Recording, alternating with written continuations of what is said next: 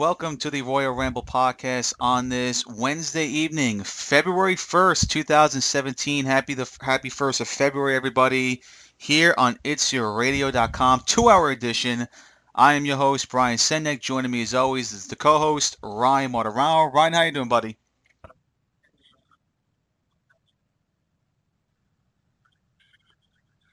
Yeah, this is gonna be a wild show for you guys. 2-hour edition. We have to talk a lot of stuff to talk about. We just coming off a crazy, controversial weekend for WWE. They had NXT Takeover San Antonio on Saturday night. A big show that was, and of course on Sunday the Royal Rumble took place. A lot to talk about with that. We also got to recap both Raw and SmackDown as both shows begin the road to WrestleMania.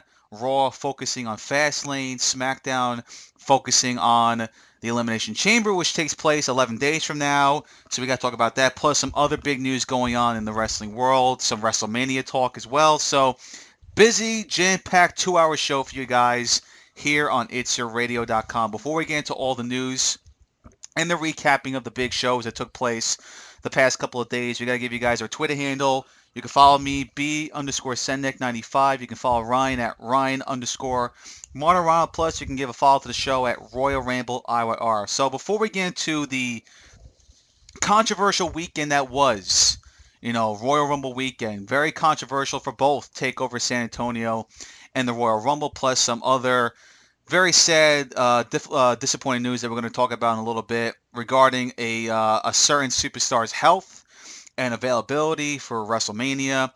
Let's start off the show with some good news for us personally. Sad news for others, but some great news for me and Ryan, and that was the future decision of Kenny Omega. Now, on this show, we've been talking about Kenny Omega quite a lot for the past month. I mean, the guy's coming off a crazy month of January to kick off 2017. And for so long, there's been speculation about where is this guy going to end up. His contract was coming up. His contract actually expired yesterday. There's a lot of speculation that he was going to leave New Japan Pro Wrestling to go to the WWE. There was other speculation that that was not going to happen. And last week, Kenny Omega finally made a decision about his future. He went on the Wrestling Observer. If you guys follow that, that's a show hosted by Brian Alvarez and Dave Meltzer, the man responsible for giving the Okada Omega match 6 stars. And he came out and said it that he is going to stay in New Japan Pro Wrestling.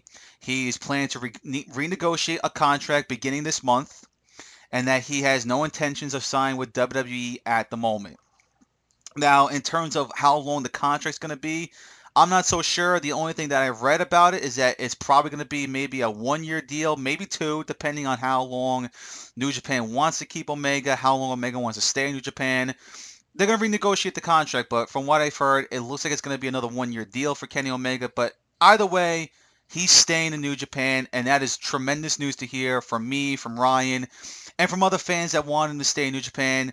Certainly some sad news for those who want him to come to WWE and be a part of the main roster. Not going to happen. And personally, people, it was the right decision for Kenny Omega, all right? This guy has made it publicly clear that he wants to have a complete career with New Japan Pro Wrestling.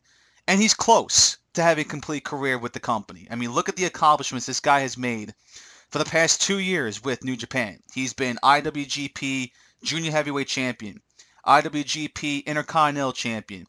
He's been a 6-man tag team champion with the Young Bucks. He won the G1 Climax tournament. I believe he's the first foreigner to ever win that tournament in the history of New Japan. The guy took part in the first ever New Japan ladder match with Michael Elgin. And the man is coming off a Wrestle Kingdom 11 main event with Okada, and that match wound up being arguably the greatest match in the history of the business. He has done all. He's done it all in New Japan Pro Wrestling, but one thing is missing, people. He has never won the IWGP Heavyweight Championship. And if he ever wins that belt, and I believe he will win that belt now that he's going back, that will be a complete career for Kenny Omega. And I think that's a big reason why he stayed in New Japan, is because he wants to win that championship. He wants to have a complete career in New Japan. He's close, but he's not there yet. For him to fulfill that goal, he has to win that championship. And now that he's officially going back to New Japan Pro Wrestling, I think he will get that championship rematch, and I believe he will get the title some point this year. I'm not sure when, I'm not sure where. If I had to personally guess, the best place for him to win that belt is at Dominion. That's the second biggest event I think New Japan holds every year, and I think that would be the right time to bring him back to challenge Okada or even Minoru Suzuki. We don't know, because at the New Beginning show, which happens I believe next weekend, Suzuki is facing Okada for that belt. They could give the belt to Suzuki. Of course, Suzuki Gun is back with New Japan, but we never know. But it is good news to hear that Omega's staying.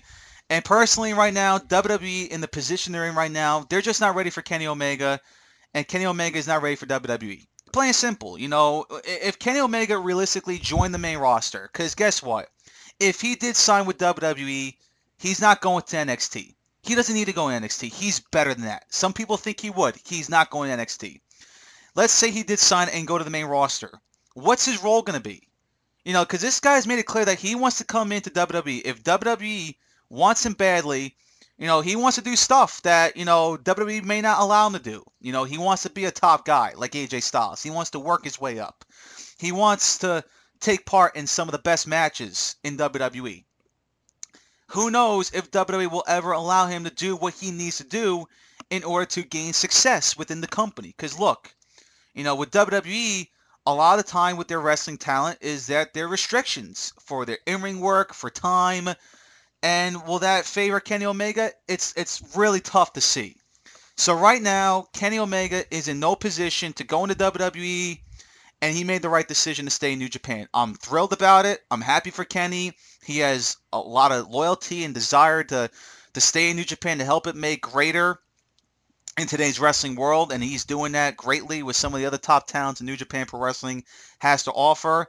And again, it's great news for others, not great news for other people, but personally, it was the right decision for both Kenny, for New Japan Pro Wrestling, and for WWE, because right now WWE is just not ready for Kenny Omega, and neither is Kenny Omega ready for WWE. So great news to hear.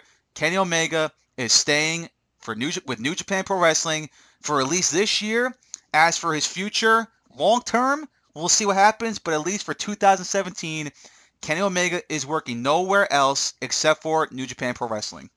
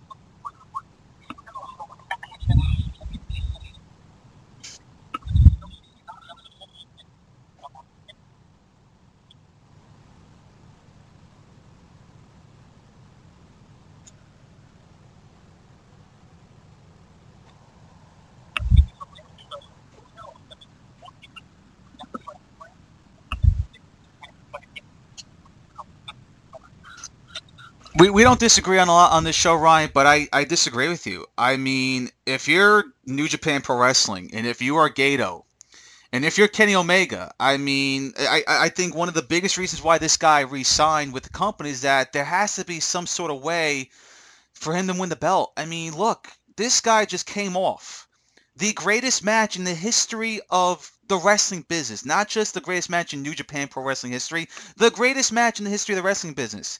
If you are Gato, how in God's name do you not put the belt on this guy? He proved more than anything at Wrestle Kingdom that this guy that he can be a world champion.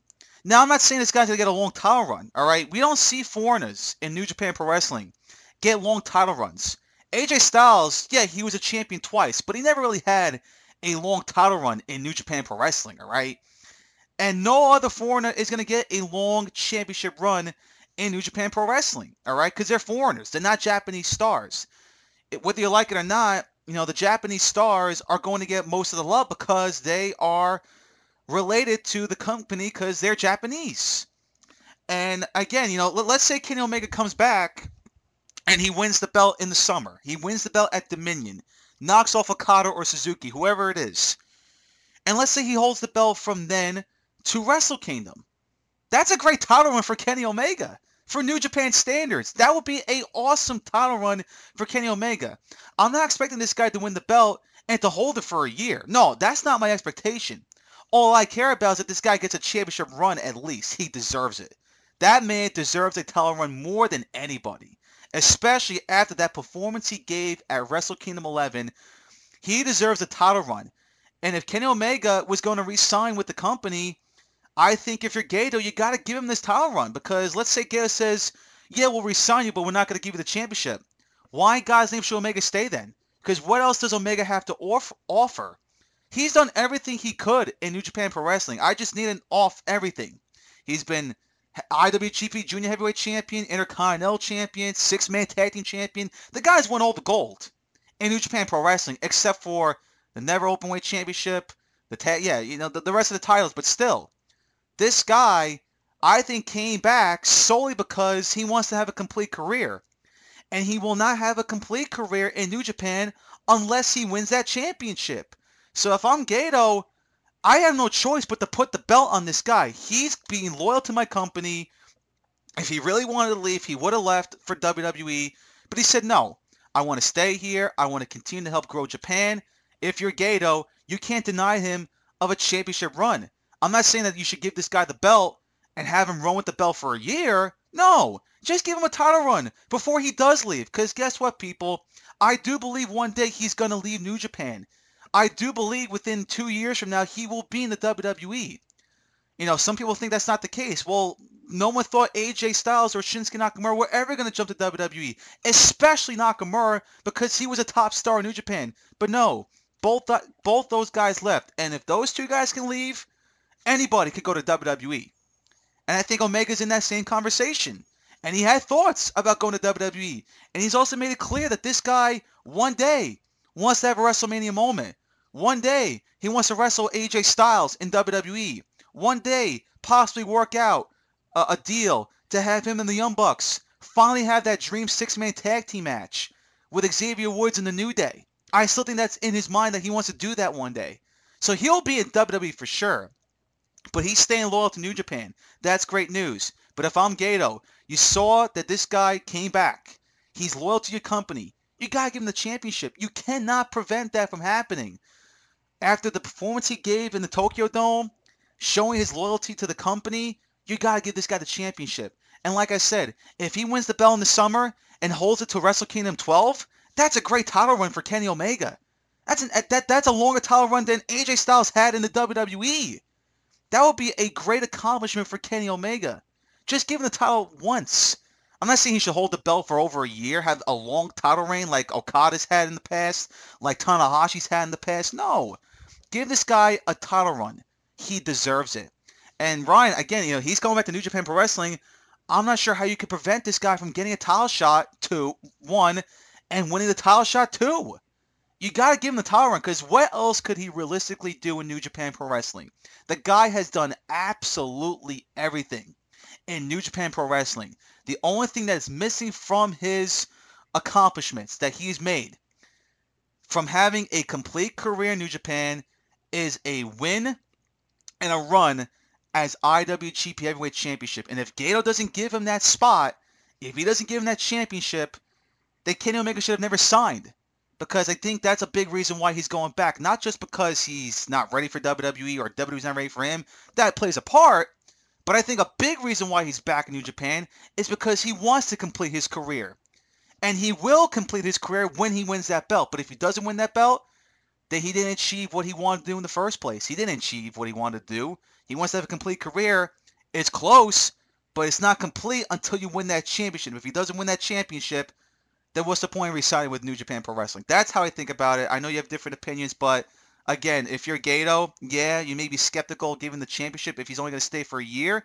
But like I said, man, after the performance he gave at Wrestle Kingdom 11, after him being loyal to your company, you got to give this guy a title run. If you don't do it, you are making a dumb, stupid mistake.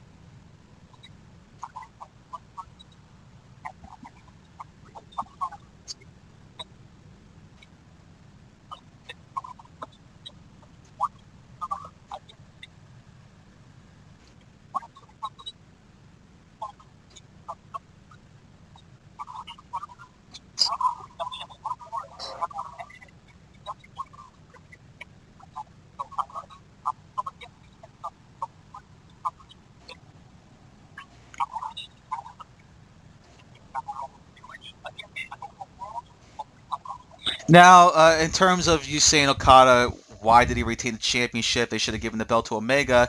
Yeah, that does make a little bit of sense. Omega worked so hard to get to where he got at Wrestle Kingdom, and he deserved that belt. But two reasons why I think he didn't win the belt. Number one is because Gato was skeptical that Kenny was going to resign. I think with his contract coming up, that Gato had no idea if Kenny was going to stay. Because look, let's say Kenny won the championship and he decides to say, "Oh, I'm going to leave for WWE," then there was no point putting the belt on him. So I think he was skeptical. He was nervous that if he gave Omega the championship, he would have a very short run and leave the company and go to WWE. So he wouldn't want to do that. But number two, though, I think a big reason why is when you look at the story it told, the match itself, and we've talked about before in the show, it told an incredible story where, the entire time Omega is working on the lower back up to his neck to Okada and cap it off with the One Wing Angel, and he never hit that move. And as the match moved on, I think there were fans that were rooting for Omega to win, and he never did.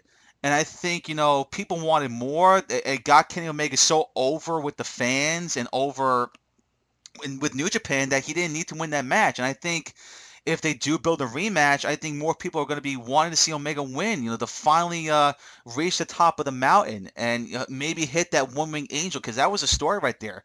His whole goal was to beat Okada up so bad that when he hit that finisher, there was no way Okada was going to kick out, and he never got an opportunity to hit that move. He attempted it numerous times, but he never hit the move. And I think it will be a good story to tell that Omega comes back. He wants another shot at Okada. And in that match, he continues to attempt to hit that move. And in the very end, he does hit that move to finally win the championship. So I get it. I was a little upset that Kenny didn't win the belt. But again, those are the two reasons I would think as to why Kenny didn't win.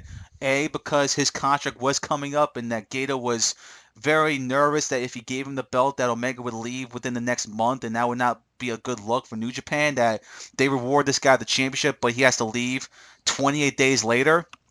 And B, I just think it was a smart move to not put the belt on Omega because, he, because trying to word this the right way, is because the story was he was trying to get that move on Okada, couldn't hit the One Wing Angel. And I think fans over time, when they watched the match, they turned the tables around. They wanted Okada to win, then they went to Omega to win because they wanted him to hit that move, and he just couldn't do it because he put so much work into it. So that's all I have to say. But again, people, in the very end, time will tell. He will look like likely he'll be back in New Japan Pro Wrestling. When will he come back? I'm not sure. Maybe around the springtime we'll see Omega back with the Bullet Club because he's not the only one that has gone MIA with New Japan. Bullet Club has not been around either. This whole New Beginning tour, we have not seen the Bullet Club. It's been all New Japan stars and like Chaos and Suzuki Gun and some other wrestling groups that are facing each other. No Bullet Club whatsoever. So I think once April, May hits around, we're going to see more Bullet Club. But Kenny Omega will be around then, and we'll see what happens. But personally, to me, if they don't reward this guy the championship, Gato is making a big mistake, and it would be a waste signing for Kenny Omega to go back to New Japan and not win the championship that he so desperately needs to win in order to finally have a complete career in Japan.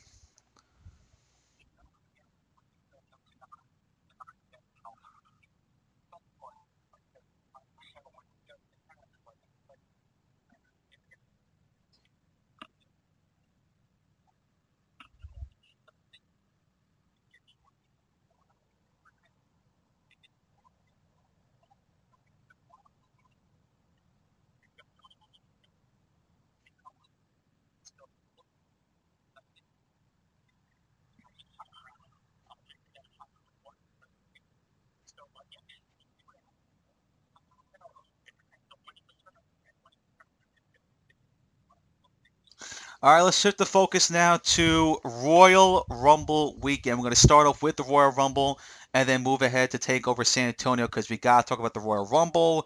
It was very controversial. Let's start off with the some of the good of the show. I mean, the matches before the Rumble match were really good on the main card. The women's match between Charlotte and Bayley was really good. Charlotte winning the match was no surprise. I like the way she won the match with the natural disaster from the outside was pretty cool. Doesn't make Bayley look weak a little bit, but still, I think Bayley's so over with the fans that she'll be fine, and this feud's going to continue for a long time going to WrestleMania season, so no surprise there. If Bayley won the belt, I mean, it would make no sense because it would end Charlotte's undefeated streak of pay-per-views. And I just think Bayley's best time to winning that belt is at WrestleMania. So good decision, good match to kick off the show. The Universal title match between Roman Reigns and Kevin Owens was great match. Very physical. The no disqualification rules, they used that rule to its advantage. They made it physical. They made it hard hitting. There were a lot of great spots in that match, whether it was Kevin Owens doing the frog splash to Roman Reigns through the table on the outside, to Roman Reigns pushing Owens off the top rope onto a bed of chairs, or Roman power bombing Owens to the announce table. It was just great top to bottom, and Braun Strowman getting involved was something I did not see coming, but in all honesty, it makes a lot of sense. If you're going to have Kevin Owens win the belt, it's going to happen in a screwy way. Some people were not happy that Owens won the match because of an interference, but people, number one, where have you been lately with A, Kevin Owens' title run, and B, the philosophy of how a heel wins matches. All right, when you see a heel champion hold the belt and he wins a match, most of the time he wins the match by a screwy finish. Not a lot of guys who are heel champions win the match cleanly. There's some certain guys that do, but not all of them. And if you watch Kevin Owens' title run lately, every single title defense that this guy's had, whether it's against Seth Rollins or any other opponent, he has won the match in a screwy way, whether it was a Chris Jericho interference or a Braun Strowman interference. This guy has found ways to win matches not clean. So it was not shocking that he won the match because of outside interference, because that's been the entire way throughout his title run. So, and that was a good way to, to not make Roman look weak, because of course, Vince McMahon can't make Roman look weak at all. So, in order to protect Roman Reigns, he needs to have someone screw him over, and Braun Strowman did that. So, I had no problem with that. It was good storytelling, good match. The Cruiserweight match to me was okay. Some people loved it. I didn't think it was that great. Of course, they made the right decision giving Neville the championship. There was no other way to go with that. I'm sorry. You could not deny or prevent from Neville winning that championship. I know Rich Swann's title run was good, but it had to come to an end. It was starting to get a little bit slow. And Neville is just a more marketable, bigger name to hold that belt because, again, people to this day still have a tough time trying to get acclimated with these new cruiserweights. Rich Swann, he's an entertaining guy, but people don't react to this guy when he comes out, which is a damn shame. And WWE knows that they need a marketable big name to lead this division, and that's Neville. Neville's got his history with NXT, his short history as a singles guy on the main roster with WWE, and from the moment this guy turned heel, he has been the hottest act possibly in WWE. No one has been hotter than Neville. He is killing it right now with his mic skills, with his acting ability, the way he's portraying himself as a heel. His wrestling continues to be great. He is one of the hottest, if not the hottest wrestler going today in WWE. So you could not prevent this guy from not winning the championship. It was destined to happen, and I had no problem with it. I just thought the match itself was good, but it just didn't feel like a cruiserweight match to me. It felt like a normal WWE match. It wasn't that fast paced. It just didn't have that feel to me of a cruiserweight match like we saw over the summer with the Cruiserweight Classic. It just didn't have that same vibe.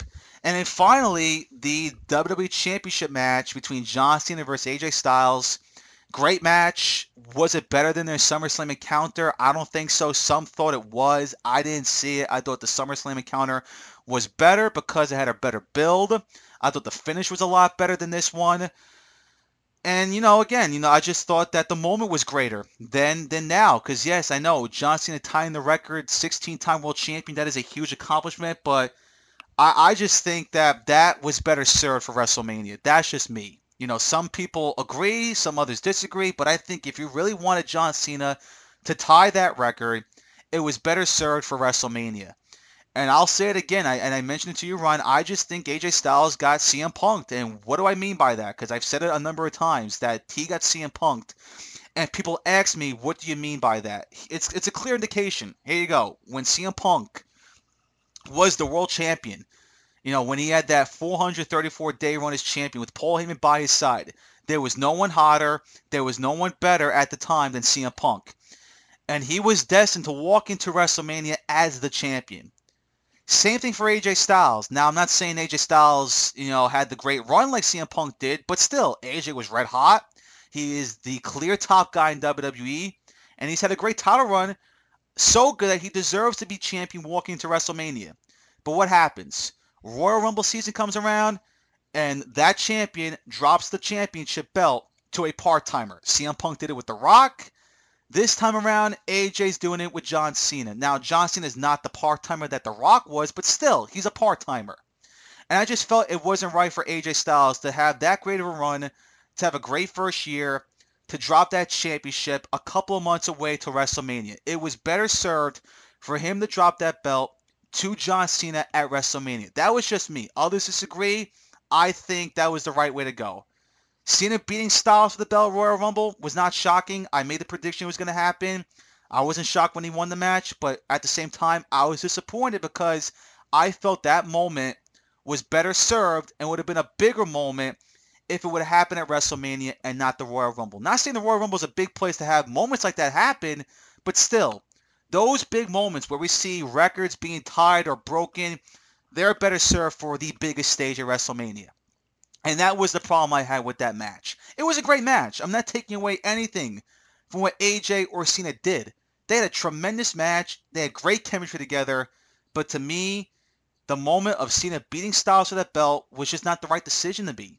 That match was better served for WrestleMania, and I just think personally, AJ Styles got CM Punked by John Cena and the WWE, and that is not how you reward this guy, all right? AJ Styles is coming off arguably the greatest first year in the history of your company. He's having a tremendous title run. He's the face of your SmackDown brand. Can you at least have this guy go into WrestleMania as a champion? And like I say, if John Cena would have beaten AJ Styles for that belt WrestleMania, no problem. I would have been perfectly fine with that because it makes sense. WrestleMania, the biggest event of the year. Big moments happen at that show. And Cena tying the record would have been a big moment.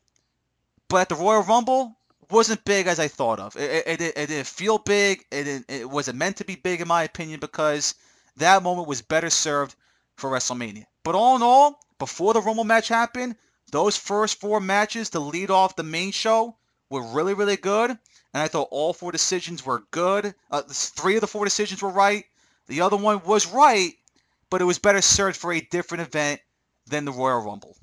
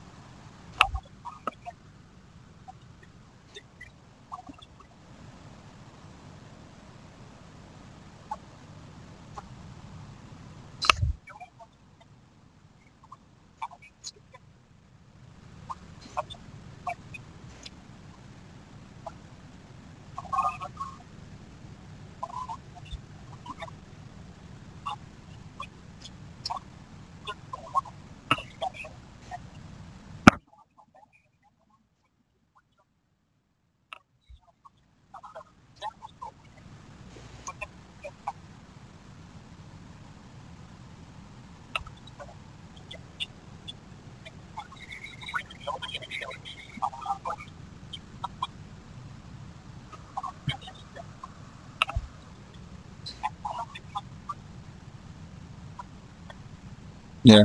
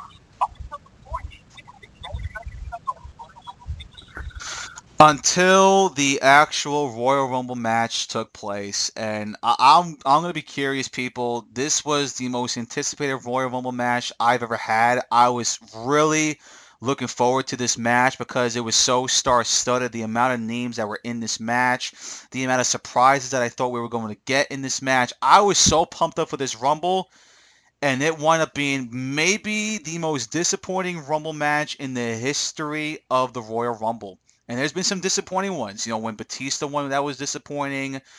Some other Rumbles have been very disappointing, but this one tops it all, man, because it was so anticipated. It was so hyped up. I mean, WWE did it again. They hype up something so big that it gets fans pumped up. So pumped up that they expect this to be one of the greatest things ever. But when it does happen in the very end, it turns out to be an absolute failure. And they've done it with their big events. Look no further than this year. SummerSlam. Brock Lesnar vs. Randy Orton was the main event. WWE did a great job hyping up that match. So good that I was pumped up to see Randy vs. Brock Lesnar. How did that turn out? Brock annihilated Randy Orton and it ended in a knockout, like a UFC freaking finish. Stupid. Survivor Series. Goldberg versus Brock Lesnar main event. I wasn't hyped up about it, but again, others were. People were pumped to see Goldberg back in the WWE ring for the first time in 12 years. They were pumped to see him versus Brock Lesnar again. And, you know, there was expectations. And again, WWE did a great job hyping up the match. What happens? Match ends in a minute 26. Terrible. And now we got the Royal Rumble. You have all these guys come in. You name Goldberg, Brock Lesnar, The Undertaker, Dean Ambrose, The Miz, Dolph Ziggler, Braun Strowman. So many big names in this Rumble match. It will go down as the most star-studded Rumble in the history of the Royal Rumble. It really was. And you did a tremendous job hyping up this match, getting people some pumped up, but in the very end, you once again failed. And let's go right through the match. It started off with Big Cass at number 1. Okay. No problem. Him versus Chris Jericho was number 2. Good start right there. And then it went to Kalisto with 3. Mojo Rawley number 4. Jack Gallagher 5. That was a surprise to me a little bit. And number 6 was Mark Henry. So not the best 4 that came out after 1 and 2. Things got interesting when Braun Strowman came out, all right? And that was one of the more interesting names was Braun Strowman and how he was going to be utilized in this match. And right out of the gate, he was being utilized tremendously. He was killing people in the ring. He was eliminating talent after eliminating another person. He was so dominant in the ring. Sami Zayn comes out at 8. We all knew that was happening because it was announced during the show that he was number 8. And then Big Show at 9. No problem with that because they're going to have their stare off. And then here's number 10, Ty Dillinger. Without a doubt, Ryan, that was the best moment of the Royal Rumble. And that's sad that Ty Dillinger at number 10, making his main roster debut, was the best moment of the match. That is very sad. It's great, though, because we wanted it. And it made perfect sense. If WWE didn't capitalize on that moment, they are the biggest idiots on the planet. So at least they were smart enough to have that moment happen. Because people wanted it. You know, you can tell, 10, 10, 10, the chants were happening. And when the clock hit 0 and Ty Dillinger's music hit, the place went freaking nuts. No shocker there, because this guy is so over in WWE. I'm still concerned about his future in WWE, but one thing is for sure, that he is over with the fans. So that is a good positive for Ty Dillinger. So he's number 10. Number 11, James Ellsworth. I mean, no shocker that he was in the match, but what a wasted spot to me. The guy, number one, didn't want to get in the match. When he did, he was eliminated within 5 seconds. That was stupid. Dean Ambrose at 12 was the man who eliminated him. You know, he had a nice run in the match. Baron Corbin, 13. He was excellent in the match.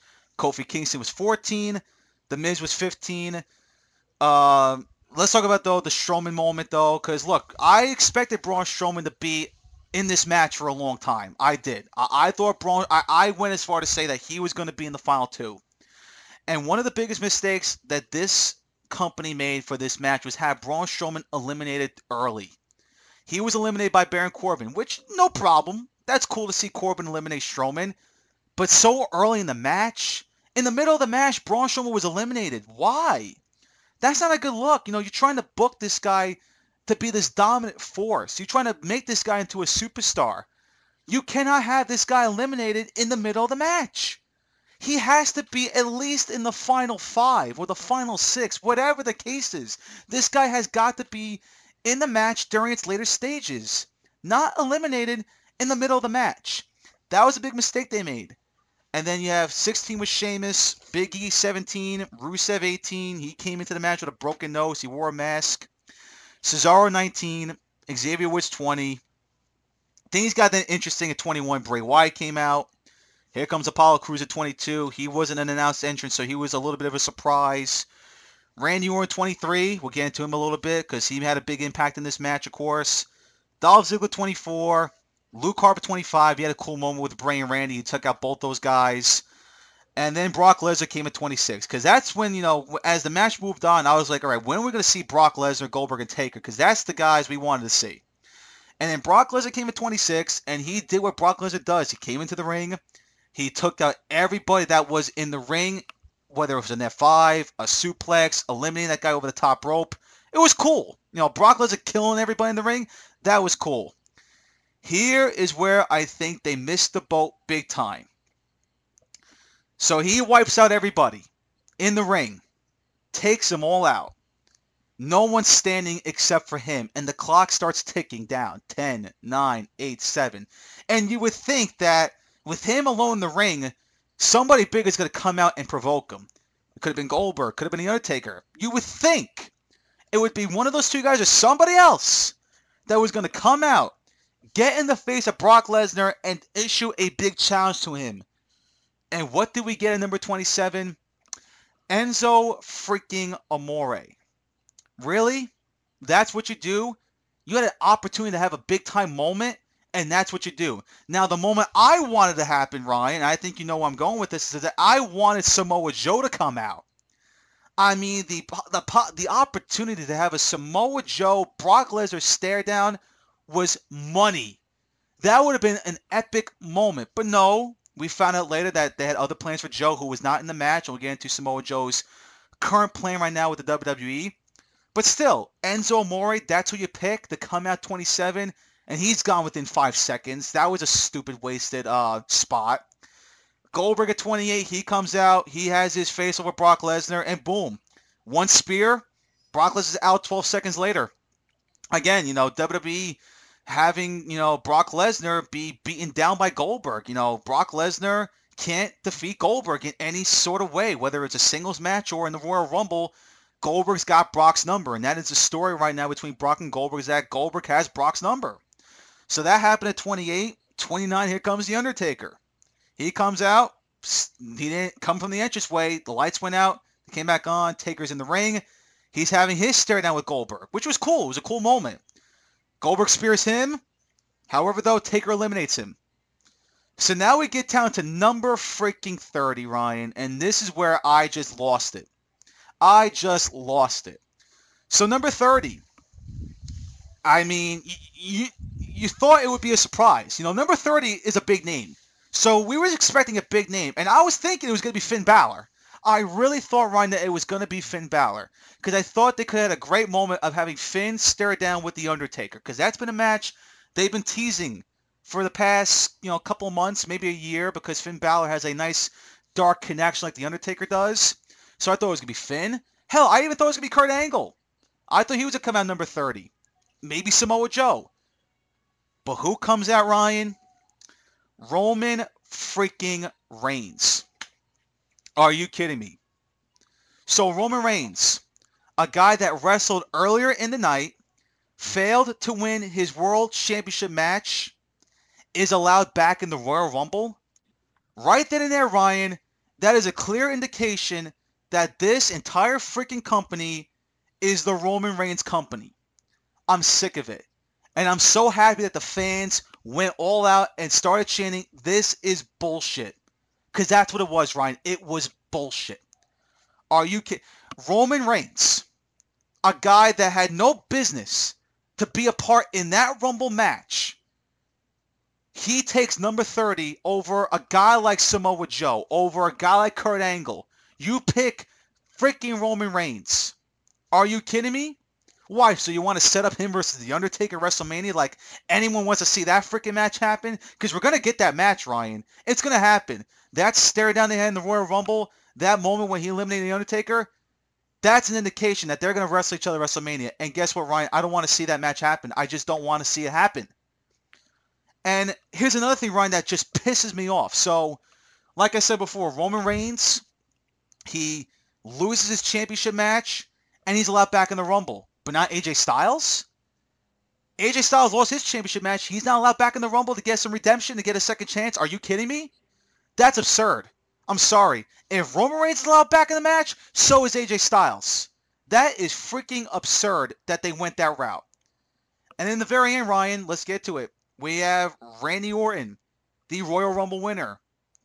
And we've heard the rumors that he was going to win the Rumble. I didn't want to believe it, but it happened. He won the Rumble.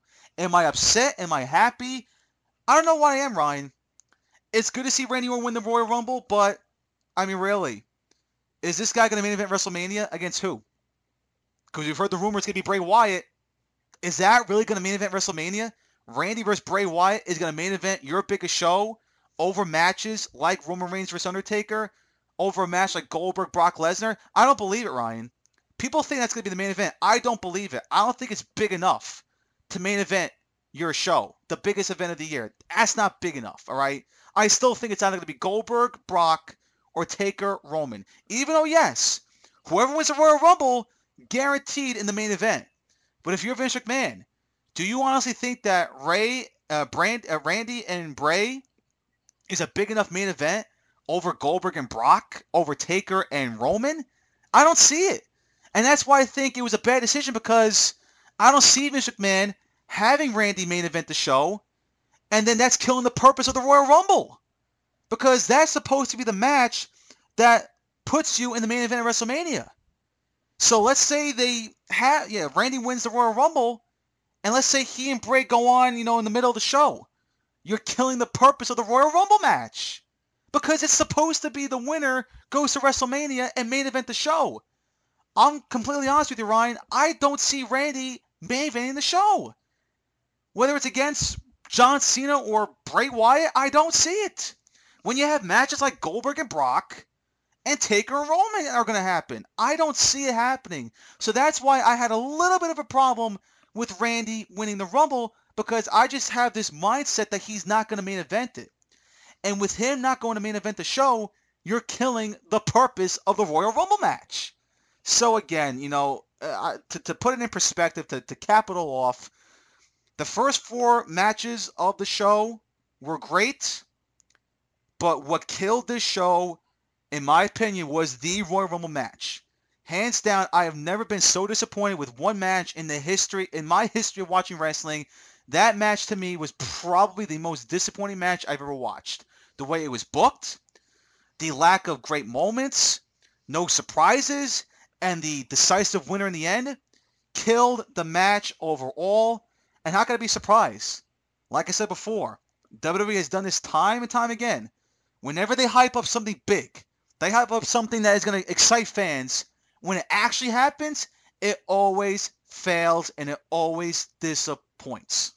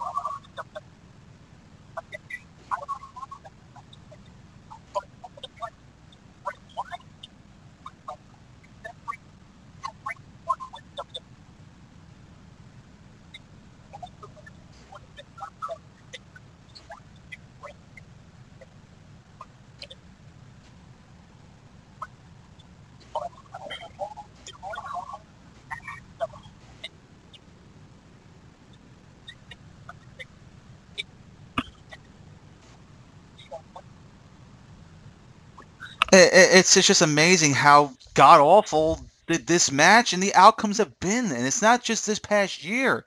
In recent memory, the past couple of years, it's just been bad. I don't get it. I don't know what these writers of Vince McMahon thinking of. To think that this is good stuff. It's not good stuff. You hit it on the nail on the head. You have Taker, Brock Lesnar, and Goldberg in the match, and they did absolutely nothing but eliminate each other. We couldn't even get a stare off between Brock and, let's say, Strowman. We didn't get a stare off between Goldberg and Strowman, or Taker, Goldberg and Reigns, or Brock. I mean, it was absurd. They were there for just to have the name, to get fans interested, but they had no impact in that match. It was a joke. And like I said before, Ryan, yeah, Randy won. That's great. But you cannot convince me that he's main eventing WrestleMania. You can't. I know. The purpose of the Royal Rumble match, whoever wins is going to main event the show. But are you going to sit here and tell me that, let's say it's Randy versus Bray, because that's the match we're hearing right now. Are you going to sit here and tell me that that match is going to main event WrestleMania over Roman Taker and Goldberg Brock? No, it's not. It's not going to main event those two matches. Are you kidding me? That is something Vince McMahon will never do. If he does, I'll be shocked, but I don't see it happening. You cannot sit here and convince me that Randy is going to main event WrestleMania, especially if it's against Bray Wyatt, over matches like Goldberg, Brock, and Taker Roman. I hate to say it, but those four names are bigger than Randy and Bray. It's a fact. It's not my opinion. It's a fact. Those four names, whether we like it or not, they draw more money than those two guys. They draw more interest than Bray and Randy. It's a fact. It's not an opinion. So that's why I can't sit here and say that Randy versus Bray for the WWE Championship is main eventing WrestleMania when they're not going to be the biggest match. Look, Goldberg and Brock is going to be a bigger match because they're bigger names. Taker and Roman is going to be a bigger match because they're bigger names. They're bigger, marketable people than Bray and Randy. That's why I can't sit here and think that Randy and Bray are going to main event. And that's why I think it was not a good decision to give Randy the win. Because, again, I don't see a main event in the show, and then you're killing the purpose for the Royal Rumble match because whoever wins the match is supposed to main event WrestleMania. And I just don't see it happening with Randy and Bray. I just don't. If it's Randy and Cena, then yes, I could see a main event. But another thing, who in 2017 wants to see Cena versus Randy again? They've had so many matches. There is no need for these two guys to wrestle each other anymore. It would be absurd if we see Cena and Randy again. They're facing each other next week, and that tells me they're not facing each other at WrestleMania. Because they would not waste a match on SmackDown. If these two are facing each other Mania for that championship belt, they would not have these two guys face each other on a SmackDown. That would not happen. So, again, it was an absolute disaster. Again, for the other stuff of the Royal Rumble, we got to give a shout out to Gallows and Anderson. Bravo, guys. Tag team champions. Great moment for you guys. Finally, that's all I can say. Finally, Gallows and Anderson tag team champions. And again, all the other matches were good. Charlotte Bailey was solid. The Cruiserweight match was okay. I thought it could have been better, but still solid. Roman versus Owens was great. And Cena versus Styles is great. And I thought with those matches being good, I was like, yeah, this Royal Rumble match, it's going to probably outweigh and dominate those other matches. It didn't. It absolutely failed. Shame on WWE. Shame on Vince. Shame on whoever put this freaking match together. Once again, you did something so good to hype up, but in the very end, you failed to top. You failed to exceed its expectations. All right. So many people had expectations for this match, and you failed to exceed it. That's on you guys. So an absolute disaster. And again, if there's anything that I've been so disappointed ever in my wrestling watching career, watching that match go the way it went will go down as one of the most disappointing matches I've ever seen. We'll take a quick commercial break. When we get back, we got to recap Takeover San Antonio, some Raw talk, some SmackDown talk, and some rough news about a possible major WWE superstar missing WrestleMania because of another injury. We'll tell you who that person is right after this break, right here on the Royal Ramble podcast. Hang on, everybody.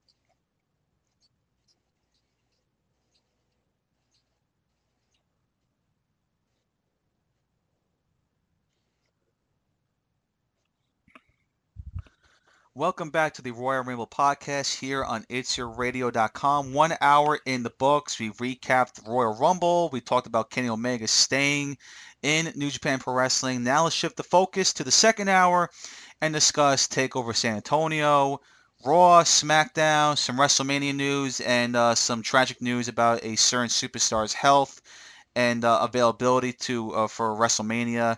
We'll start off with Takeover. San Antonio, it was good. I thought the show exceeded my expectations. We'll start things off with a new champion. Two new champions, by the way, but we'll start off with the biggest champion win, and that is Bobby Roode is the new NXT champion over Shinsuke Nakamura. Personally, Ryan, I am not a fan of the decision. I really am not a fan of the decision. No, and again, I've said it before in the show. No offense to Bobby Roode. I think he's a great talent. I think he's done great work with NXT. But let's be honest, I just don't think this guy is the right guy to take the belt off of Shinsuke Nakamura. Because look, it's a clear indication with Nakamura losing this championship belt that he is destined for the main roster. Because look, I do not see this guy getting a third title run. I just don't. He may get a rematch, but he's not going to win that rematch. He's going to lose that rematch. Then who the hell knows where Shinsuke goes from here? And again, I just didn't think Bobby Roode was the right guy to win that belt off of Nakamura. Because you have to think about this too, Ryan. Look at Shinsuke Nakamura's title reign. You can make an argument that Shinsuke's title reign may go down as the worst in the brief history of NXT. And that's a shame because Shinsuke Nakamura is one of the greatest talents to ever perform in NXT. And his title runs have been brutal. I mean, he won the belt back in Brooklyn. His first title defense, he dropped it to Samoa Joe. And I said it then, that was not a smart decision to take the belt off of Nakamura to give it back to Joe to keep the feud going. Not a smart decision because he did win the belt back. He won the rematch, and then he drops it again to Bobby Roode. So when you look at his two title runs, he only had one successful title defense. That is absurd. For Shinsuke Nakamura to have that happen to him, that's not on the talent, because I saw a lot of people on social media say, oh, his run has been a disaster, and I see people attack Nakamura for not being a great talent. No, no, no, no, no, no, no, no. This title run or runs that this guy had were so bad, not because of his talent. It's because of the booking. And we usually see Triple H and whoever runs NXT book NXT well. They've done a great job with their recent bookings and the way their storylines go. Without a doubt, this may be the biggest failure that NXT's done so far, is the way they have booked Nakamura's title runs. They have been brutal. And to see him drop the belt again to Bobby Roode was a decision that I did not agree with. Now, yes, it was a great match. I will give him that. It was very good. It started off slow, but as the match moved on, it picked up and things got intense in the later stages of the match.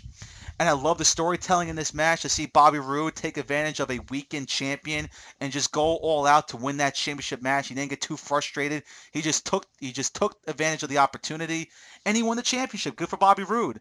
But we got to think about Nakamura here.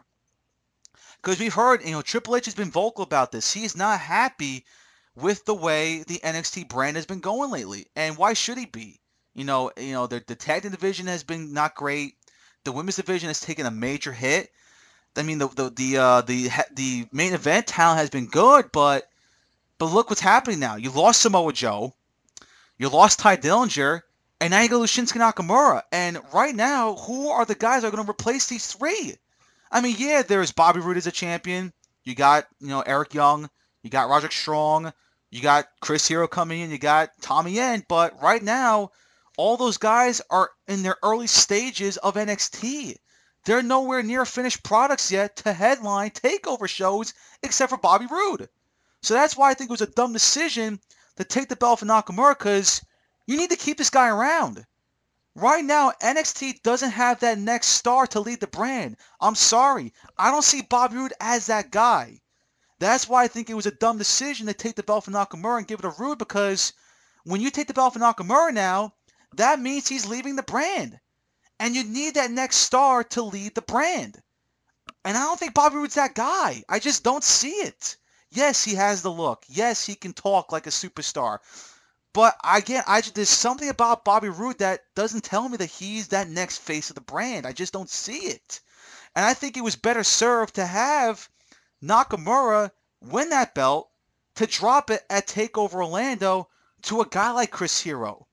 I think that would have made more sense, but I just think they had other plans and give the belt to Bobby Roode. So it was a good show. We'll get into the other matches, but we have to talk about that big match first because it's a big deal.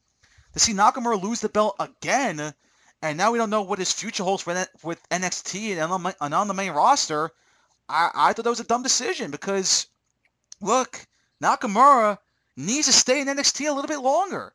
Because really, if he goes to the main roster, whether it's SmackDown or Raw, and I'm hoping it's SmackDown, what's his role going to be? I don't know what his role is going to be. Do they have a role for Nakamura? What's he going to do first? I don't know. That's why I felt that it was a dumb decision to take the belt for Nakamura because right now, he still has a lot more to offer in NXT. And him dropping the belt tells me that he's leaving NXT pretty soon. Because he's not going to win the title back. They're not going to give this guy a third title run. It's not going to happen. If he's going to get that rematch, it's either going to happen on a TV taping or at TakeOver Orlando.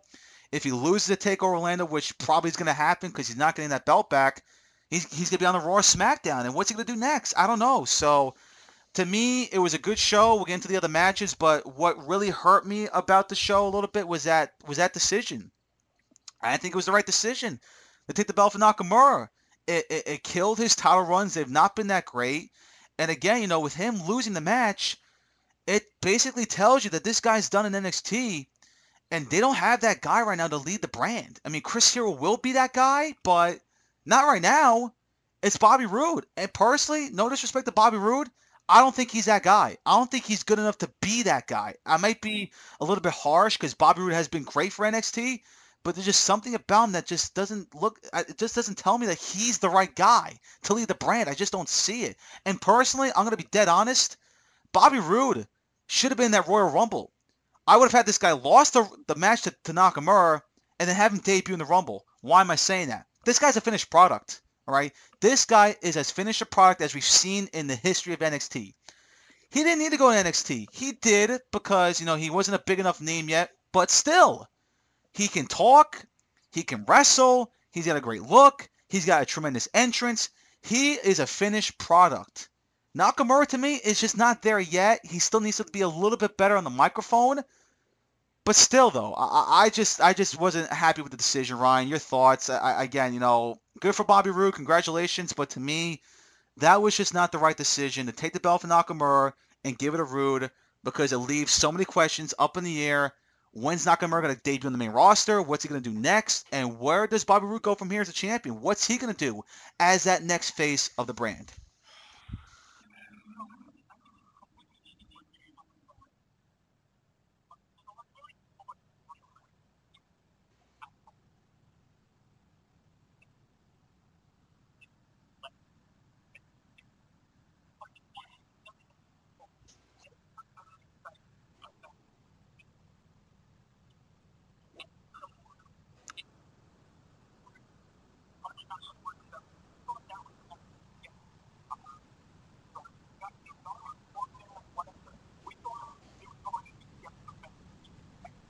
Yeah.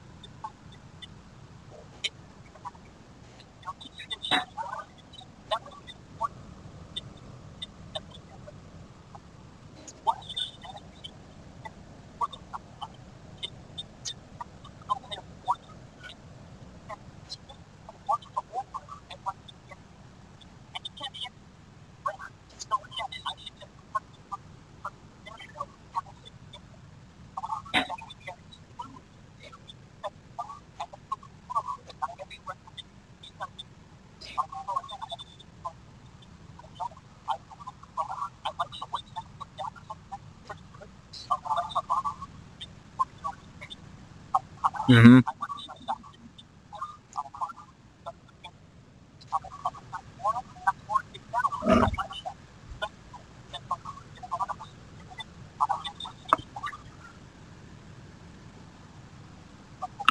Yeah.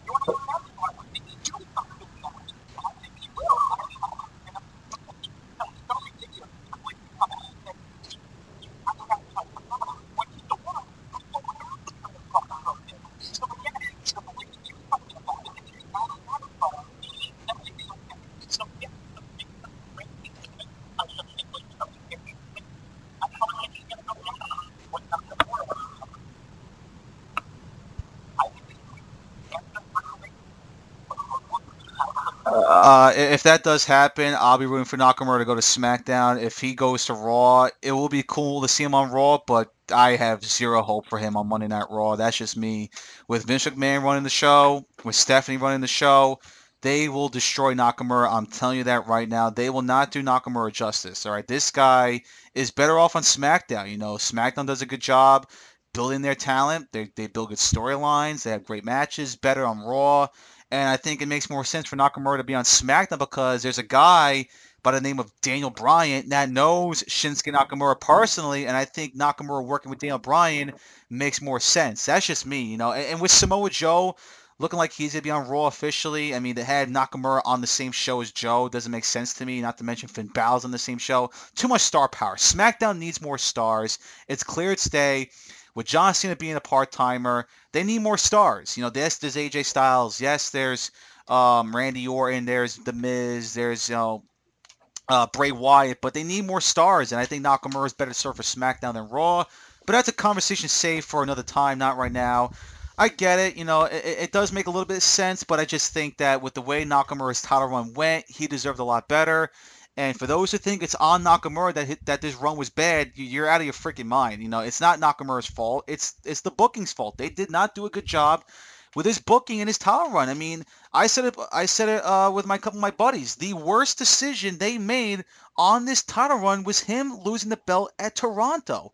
That made no sense. To give the belt to Joe to keep the feud going made no sense. Nakamura needed to retain that belt so that you can send Joe off the main roster and have Nakamura move on to a different feud. But no, they had Joe win the match, and then for the next 2 weeks, they had Joe versus Nakamura on television again. The match in Japan where Nakamura got the belt back, and then the one in Australia in the cage match. It was unnecessary. So I was frustrated about that, but it is what it is. Nakamura no longer the champion. He's not getting that belt back.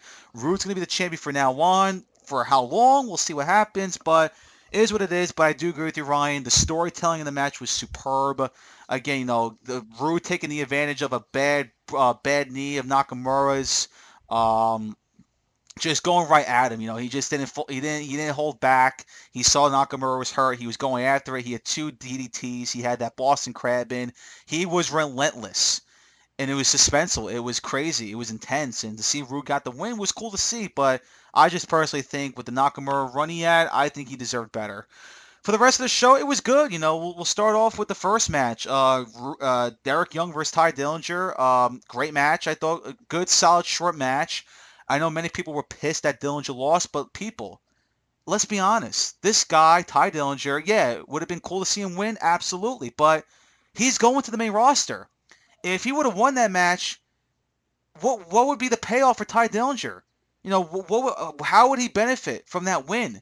Because if he would have won that match, you would think that Ty would have to come back in NXT to build off that win. No, he won the match, goes to the main roster, means nothing. Eric Young needed to win that match because he's going to be around in NXT. He's not going to the main roster anytime soon. Eric Young needed to win so he can keep himself relevant, to keep himself hot.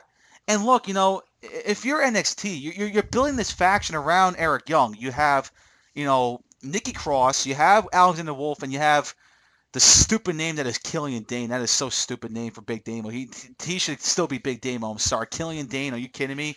But still, you're building a faction around Eric Young. How does it make sense to have him lose? You can't. You know, you want to make this faction a legitimate faction. You can't have Eric Young lose. I'm sorry. You need to build this guy up like he is a legitimate contender in NXT and for that championship. So it would have made no sense for Dillinger to win, especially with him going to the main roster. You needed Eric Young to win because, look, at the end of the day, he's still going to be around NXT, and Ty Dillinger is going to be on the main roster. So they made the right decision with that. Roger Strong with Almas was really good. I thought that was a great match. Good for both these guys to get this opportunity to go out there and put on a great match. Roger Strong getting the win was no shocker. He needed to win more than Almas. He's got more upside. He's a more legitimate talent than Almas. He has a better connection with the fans than Almas. He needed to win more. He did. Good match. And we'll see where both these guys go from, especially Roddy because he got the win.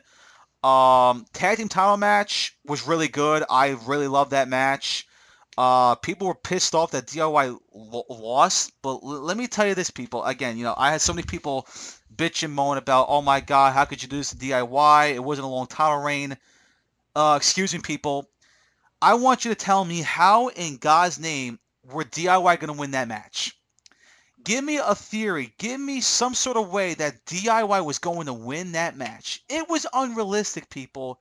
There was no way, no chance in hell that the Authors of Pain were going to lose that match. With the run they've been on, the size that these two guys have, the intimidating look, and with Paul Ellering managing these two guys, how can you sit there and tell me that, you know, DIY was going to win this match? I couldn't see it. There was no way. It was just a bad position for them to be in, that they had to be involved in this match with those two big monsters. You couldn't have AOP lose. The only way the Authors of Pain could have lose that match is if they disqualify themselves. If they did it to themselves. If they got too frustrated and then they say, you know what, we're going to take these two steel chairs, we're going to beat the crap out of DIY. Okay. That would have made a little bit more sense, but that is something that NXT doesn't do these days. They don't have screwy finishes. Every decision on these takeover matches, 9 times out of 10, is a clean finish. So there was just no possible way for DIY to win these belts, to retain these belts. It just wasn't going to happen. It was a great match. I mean, hell, man, DIY looked great. They made the Authors of Pain look great. Great match overall. But there was only one decision needed, and it was the Authors of Pain winning. Yeah, you could say that the run for DIY was very short, but again, it was just a bad position at the worst time for DIY to be in. Because the Authors of Pain are two big dudes. We all know Vince loves the big guys, and if you're big, you're strong, and you're mean looking, you're going to get a push. They're managed by Paul Ellering. They won the Dusty Rhodes Tag Team Classic. They had no choice but to put the belts on these guys. I'm sorry. It's just a fact. They had no choice but to put the belts on these guys. So, no problem with that decision. Great for Authors of Pain. Congratulations. As for DIY, we'll see where they go from here. And then finally, the women's match. The match that I was so hard on as we predicted it, we previewed it, about what the match is going to go down, how is it going to go down. It exceeded my expectations, Ryan. I'm going to be completely honest. I thought the match was really good. I do have to say that. I thought, number one, Nikki Cross stole the show, in my opinion. She was fantastic. You can see her great potential. I definitely think at some point in the future that she's going to get a title shot, whether it's against Asuka or Ember Moon. She will get that shot. She deserves it. She's really, really good. Peyton Royce and Billie Kay were good too, I gotta say. I thought Royce stood out more. That Widow's Peak finish, that move she hit on Asuka was really, really impressive. She stood out more than Billie Kay. Billie Kay was meh, but I thought Royce looked really good. The one spot they did by the announcers table where they double suplex Cross through the table was pretty cool to see. That was something I did not expect. The problem I had with the match, Ryan, was the finish. And this has been an ongoing trend with the recent NXT Women's matches. The finishes have not been that good, and they've been unexpected. I mean, who thought that Asuka was going to win the match the way she did? A couple of kicks and then this one roundhouse spinning kick, and that's it. The match is over. I didn't expect that to happen. The finish she had with Mickey James, yeah, she won with the Asuka lock, but Mickey James tapped so quickly. It wasn't like Mickey was trying to hang on, and then in the very end she couldn't hang on too long that she needed to tap out. No, the moment Asuka got the Asuka lock around her, she tapped right away. And even the Bailey finish at Takeover Brooklyn was kind of weird. So the finishes have not been that great. That was the only negative I had with that match, but I thought the match was really good. I gotta say that. I thought Nikki Cross looked great. I thought Billy Kay and Peyton Royce looked good. And Asuka was just Asuka. And now we get set for Asuka versus Ember Moon. I cannot wait for that match. Others want to see Nikki Cross versus Asuka for the belt in Orlando, and I see why you want to see that happen. But people, I hate to break it to you, Ember Moon is just a better opponent for Asuka. It's a bigger match. Ember Moon's been so hot as of late. She's killing it right now. Her character's over. She's over with the fans. She's great in the ring. She would put together a bigger, better match with Asuka than Nikki Cross. No offense to Nikki Cross, she's great, but Ember Moon's just a better all around talent. And this is Takeover Orlando. This is a WrestleMania weekend card.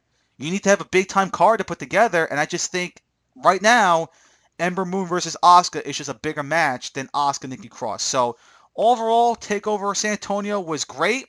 Not the greatest Takeover card, not the greatest Takeover show, but in the very end, it exceeded my expectations.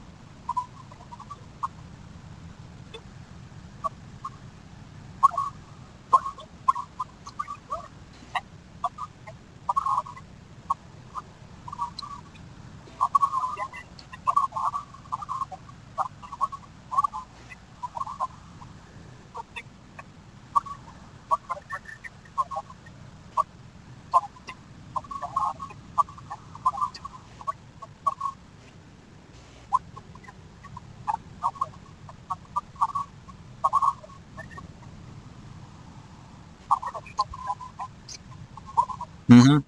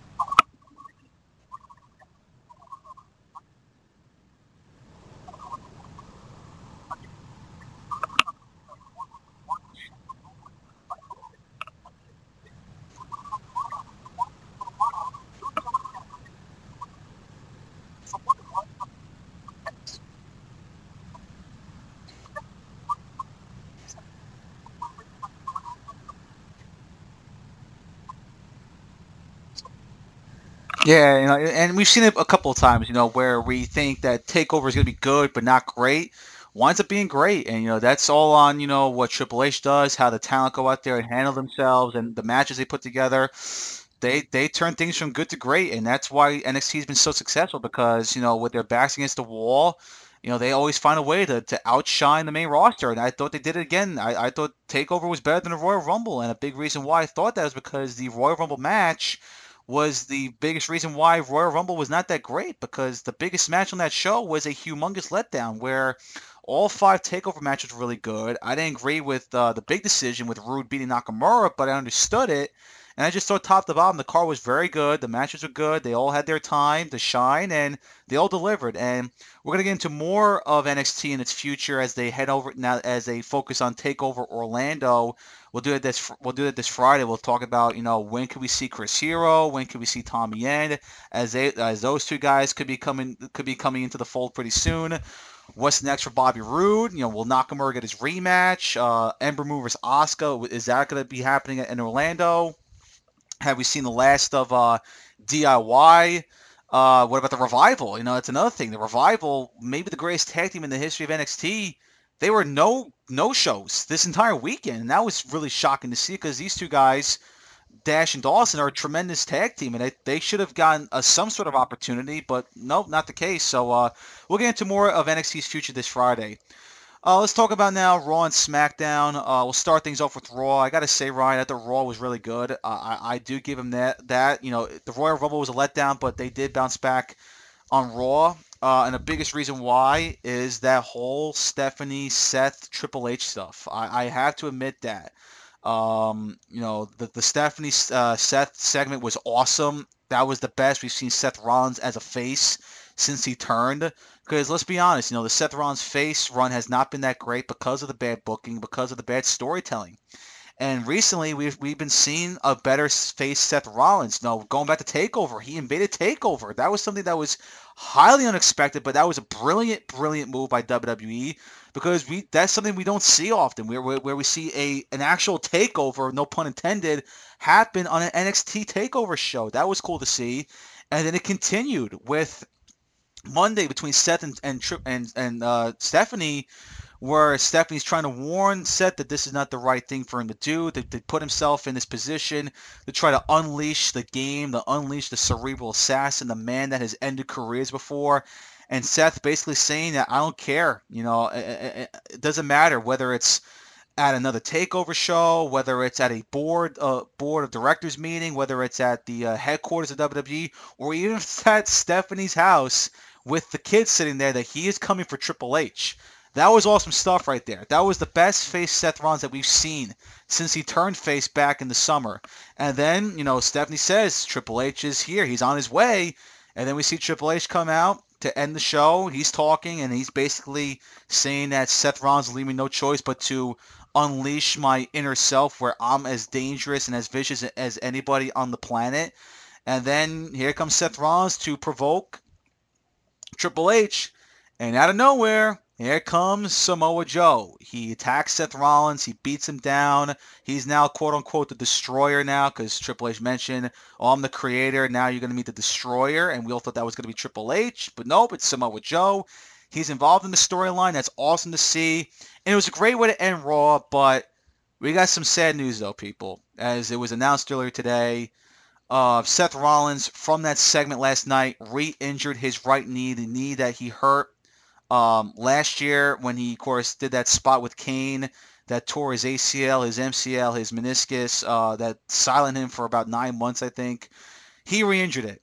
And we don't know how legitimate the injury is, how serious it is. From what I've heard, it is serious. He's getting his x-rays done today in Alabama. We've heard nothing yet about the timetable for his return, but it doesn't sound good. And now they're saying that there's a good possibility that for the second straight year, Seth Rollins is going to miss WrestleMania, and that's a huge blow. I mean, let's be honest, it's a huge blow for us fans that love Seth Rollins, but it's a big blow for Seth, because this is a guy that is one of the best wrestlers in the world. He's one of the best workers, and this is a guy that wants to be a part of the WrestleMania experience. He wants to be in that ring. He wants to be on that stage at the biggest event of the year to take part of it. And if this is the case that he's going to miss his second straight WrestleMania, that has to be a huge blow. And it has to suck for Seth Rollins because this guy worked so hard. He worked so hard to get back here. It looked like that he was fully healed from this injury, that he's going to be okay for the future.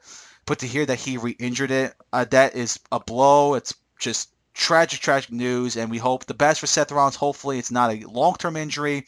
Hopefully that he's good to go for WrestleMania. But from what we've heard, it doesn't seem that way. And now the question remains, if Seth Rollins in all likelihood is going to be out for WrestleMania, what does that leave Triple H? Because we all know that it's going to be Seth versus Triple H at WrestleMania. That was supposed to be the match, and you know, f my life because we're going to be at WrestleMania. And that was the match I was looking forward to the most, and we're not going to get that match, so that's a bummer.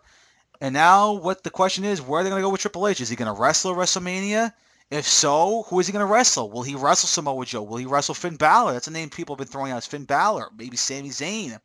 Or is he not going to wrestle at all? I don't know what this is going to mean for Triple H because he was locked in to face Seth Rollins. That's a match people have been wanting to see for a long time, and we may not get it because of Seth Rollins' injury. So that's a bummer. We'll see what happens next Monday. We'll see what happens with this whole storyline because I was looking forward to it. We see Samoa Joe involved in the storyline as the Destroyer. Would have been some good television, but with Seth hurt, reportedly hurt, and we don't know how long he's out. It is a humongous blow. So we hope the best for Seth Rollins. Hopefully, it's not a long-term injury, but again, Raw itself was really good. There was some good segments on the show. There were some bad segments. That's what it is with Raw, but some good stuff overall. I'm not going to get into it fully. The Brock Lesnar stuff with Paul Heyman was okay. I thought we should have saw more from Brock Lesnar talking wise. To see him just stand there and say nothing after being humiliated again by Goldberg, I thought Brock should have taken that microphone from Paul and saying, just basically saying how it is, saying that Goldberg, you got my number, man, but we're not done yet. I want your ass at WrestleMania. Instead, though, Paul Heyman once again did the talking. I thought they should have done a little bit different. The stuff with Charlotte and Bailey. I mean, like you said, Ryan, they had Bailey pin Charlotte in that six tag team match. All right, is what it is. It's going to continue their feud. The Sasha Banks Nia Jax stuff is interesting. It's a clear indication that we're gonna get a Sasha heel turn pretty soon. That's going to happen in the coming weeks, from what we've heard. And overall, just a good show. I thought Raw did not disappoint this week. So that's my thoughts. Ryan, what about you?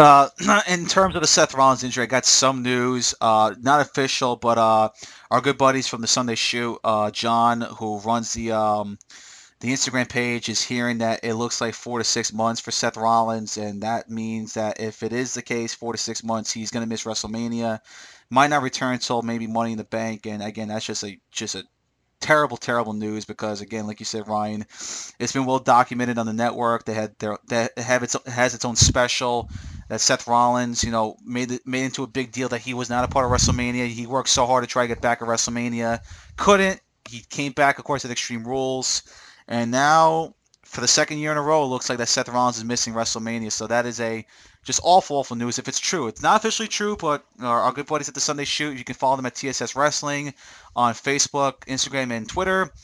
He's hearing that it looks like 4 to 6 months for Seth Rollins, and if that is the case, that is awful, awful news.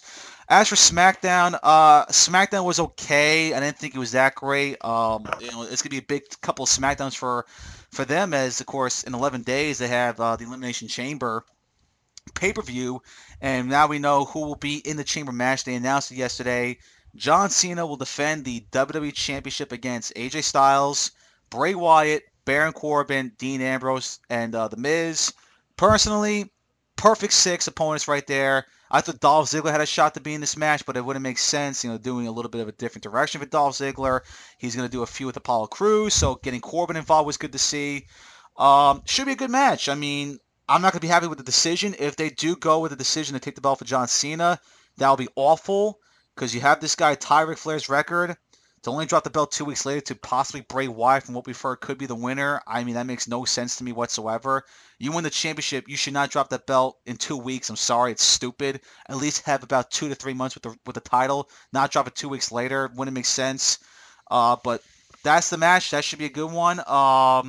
We also have some other matches announced for the Elimination Chamber. We got Naomi versus Alexa Bliss for the women's title. No shocker there because Naomi's been getting the upper hand on Bliss for the past couple of nights. She pinned Bliss on the SmackDown on the pre-show for the Royal Rumble, the 6-woman tag team match for SmackDown. She won that match, and then this past Tuesday, last night, she pinned Alexa Bliss again in tag team action. So, without a doubt, makes sense. Give her the number one contendership. That should be a good match. Nikki Bella versus Natalia is happening in the Elimination Chamber as well. And another match is happening, and this is one of the negatives I had with the SmackDown show, is the tag team division. Let's talk about this, Ryan. So a couple of weeks ago, maybe a month ago, I forgot when it happened, but American Alpha won the tag team belts, and then they retained their belts in a rematch with the Wyatts. From that moment on, we have yet to see American Alpha on television until last night. And Ryan, I am very confused with the direction of American Alpha right now, because they're being booked as a face tag team, you know, but when you hear them on the microphone, they sound like a heel tag team to me. I don't know what to think of American Alpha. Now we know how great they are in the ring. We know how great they are chemistry wise as a duo. I mean, Jordan and Gable are tremendous together, but the way they've been being booked, the way they've been used, I don't know who they are. Are they a face tag team? Are they a heel tag team? I'm not so sure. The booking has gone in two different directions. In the ring, they're being booked as a face tag team, but on the microphone, they're being booked as a heel tag team. Tell me who they are in WWE. And secondly, can we see more of these guys on television? I mean, come on. They're your tag team champions. To see them go MIA for the past couple of weeks is absurd. We need to see more of these guys. And then last night, they cut the promo, seeing how frustrated they are that they want it. They want some competition. They want some challengers. Good to see they want to be fighting champions, not champions that just hold back and don't want any part of any person going after their belts like the Miz used to do. But still, they want challengers. And then last night, all tag teams from SmackDown appeared. You had Usos, you had Breezango, you had the Ascension, the Vaudevillains, and Slater and Rhino.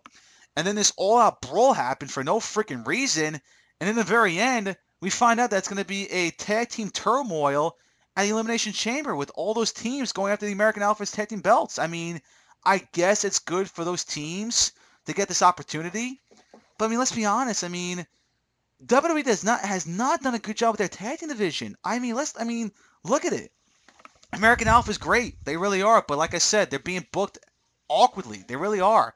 The Usos, ever since the heel turn, have not been utilized in its best way possible. Breezango has not been utilized the right way. The Ascension have been brutal.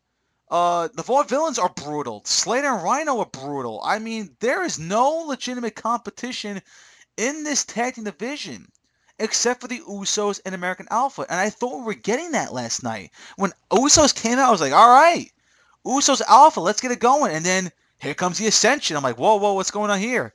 Here comes Breezango. Here comes the Vaudevillains. Here comes Slater and Rhino. And it's absurd, because, again, yes, these teams, it's good to see them involved, but SmackDown has not done its part in building these teams up. They're just not doing it properly.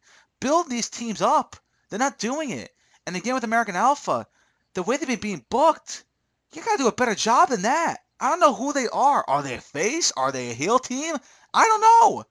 They're acting both ways. They really are, and it's not a good way, not a good route to go with because you're confusing the fans. The fans don't know if they want to cheer for them or boo them. So WWE has to do a good job, clear the way. Just come out and say it. Are American Alpha a heel tag team or are they a face tag team? We need to know because you're confusing the crap out of people. They don't know what to do with the American Alpha. They don't know how to respond to American Alpha as a good guy, as a good tag team or a bad tag team. I don't know about that. That's confusing, but Styles versus Ambrose was good work. I thought Corbin in the very end, being the top guy was awesome to see. Um, the stuff between John Cena, Randy Orton, and Bray Wyatt was some good stuff. Randy getting the pinfall over John Cena was no shocker to me. And now these two guys are facing each other next Tuesday on SmackDown. And like I said earlier, that's an indication that they're not going to be facing each other at WrestleMania. So forget about that. The Carmella Ellsworth stuff, I'm sorry, it's stupid. It's a joke. Just leave it at that. And Dolph and Kalisto, yet again, for no freaking reason, makes no sense either. I mean, Dolph Ziggler should be doing better stuff.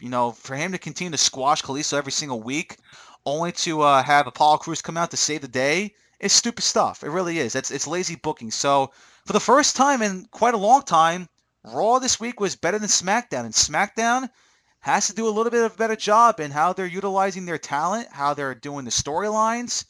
And like I said before, the tag team division's been awful, and they got to do better stuff with certain superstars like Dolph Ziggler, like Kalisto, like Cruz, like Carmella. They're not doing its job. So SmackDown was okay, but it wasn't the best show this week as Raw beat them for the first time in quite a long time.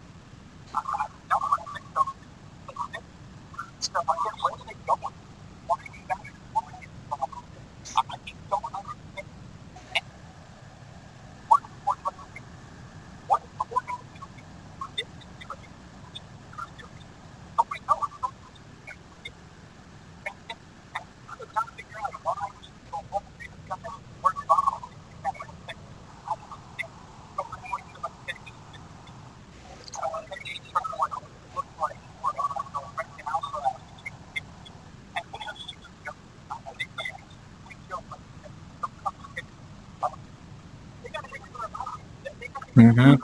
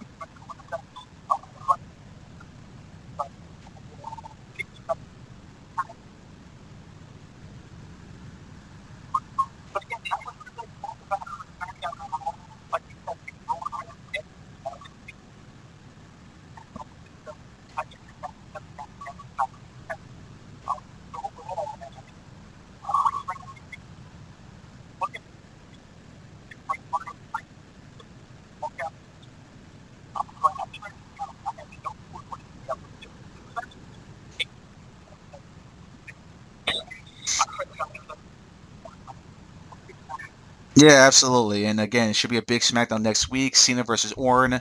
And again, I think with the Corbin stuff, they're just trying to hype up the Elimination Chamber. That's the reason why they had that segment because all those guys are in the Chamber match. All Corbin, Miz, Ambrose, and Styles are all in the Chamber match. So I guess they're trying to do their part, hyping up the match. That's a smart move. You want to hype up this match, and having Corbin be the one going on top after the end of the show is the smart move. Because look, when you look at all the names listed for that match.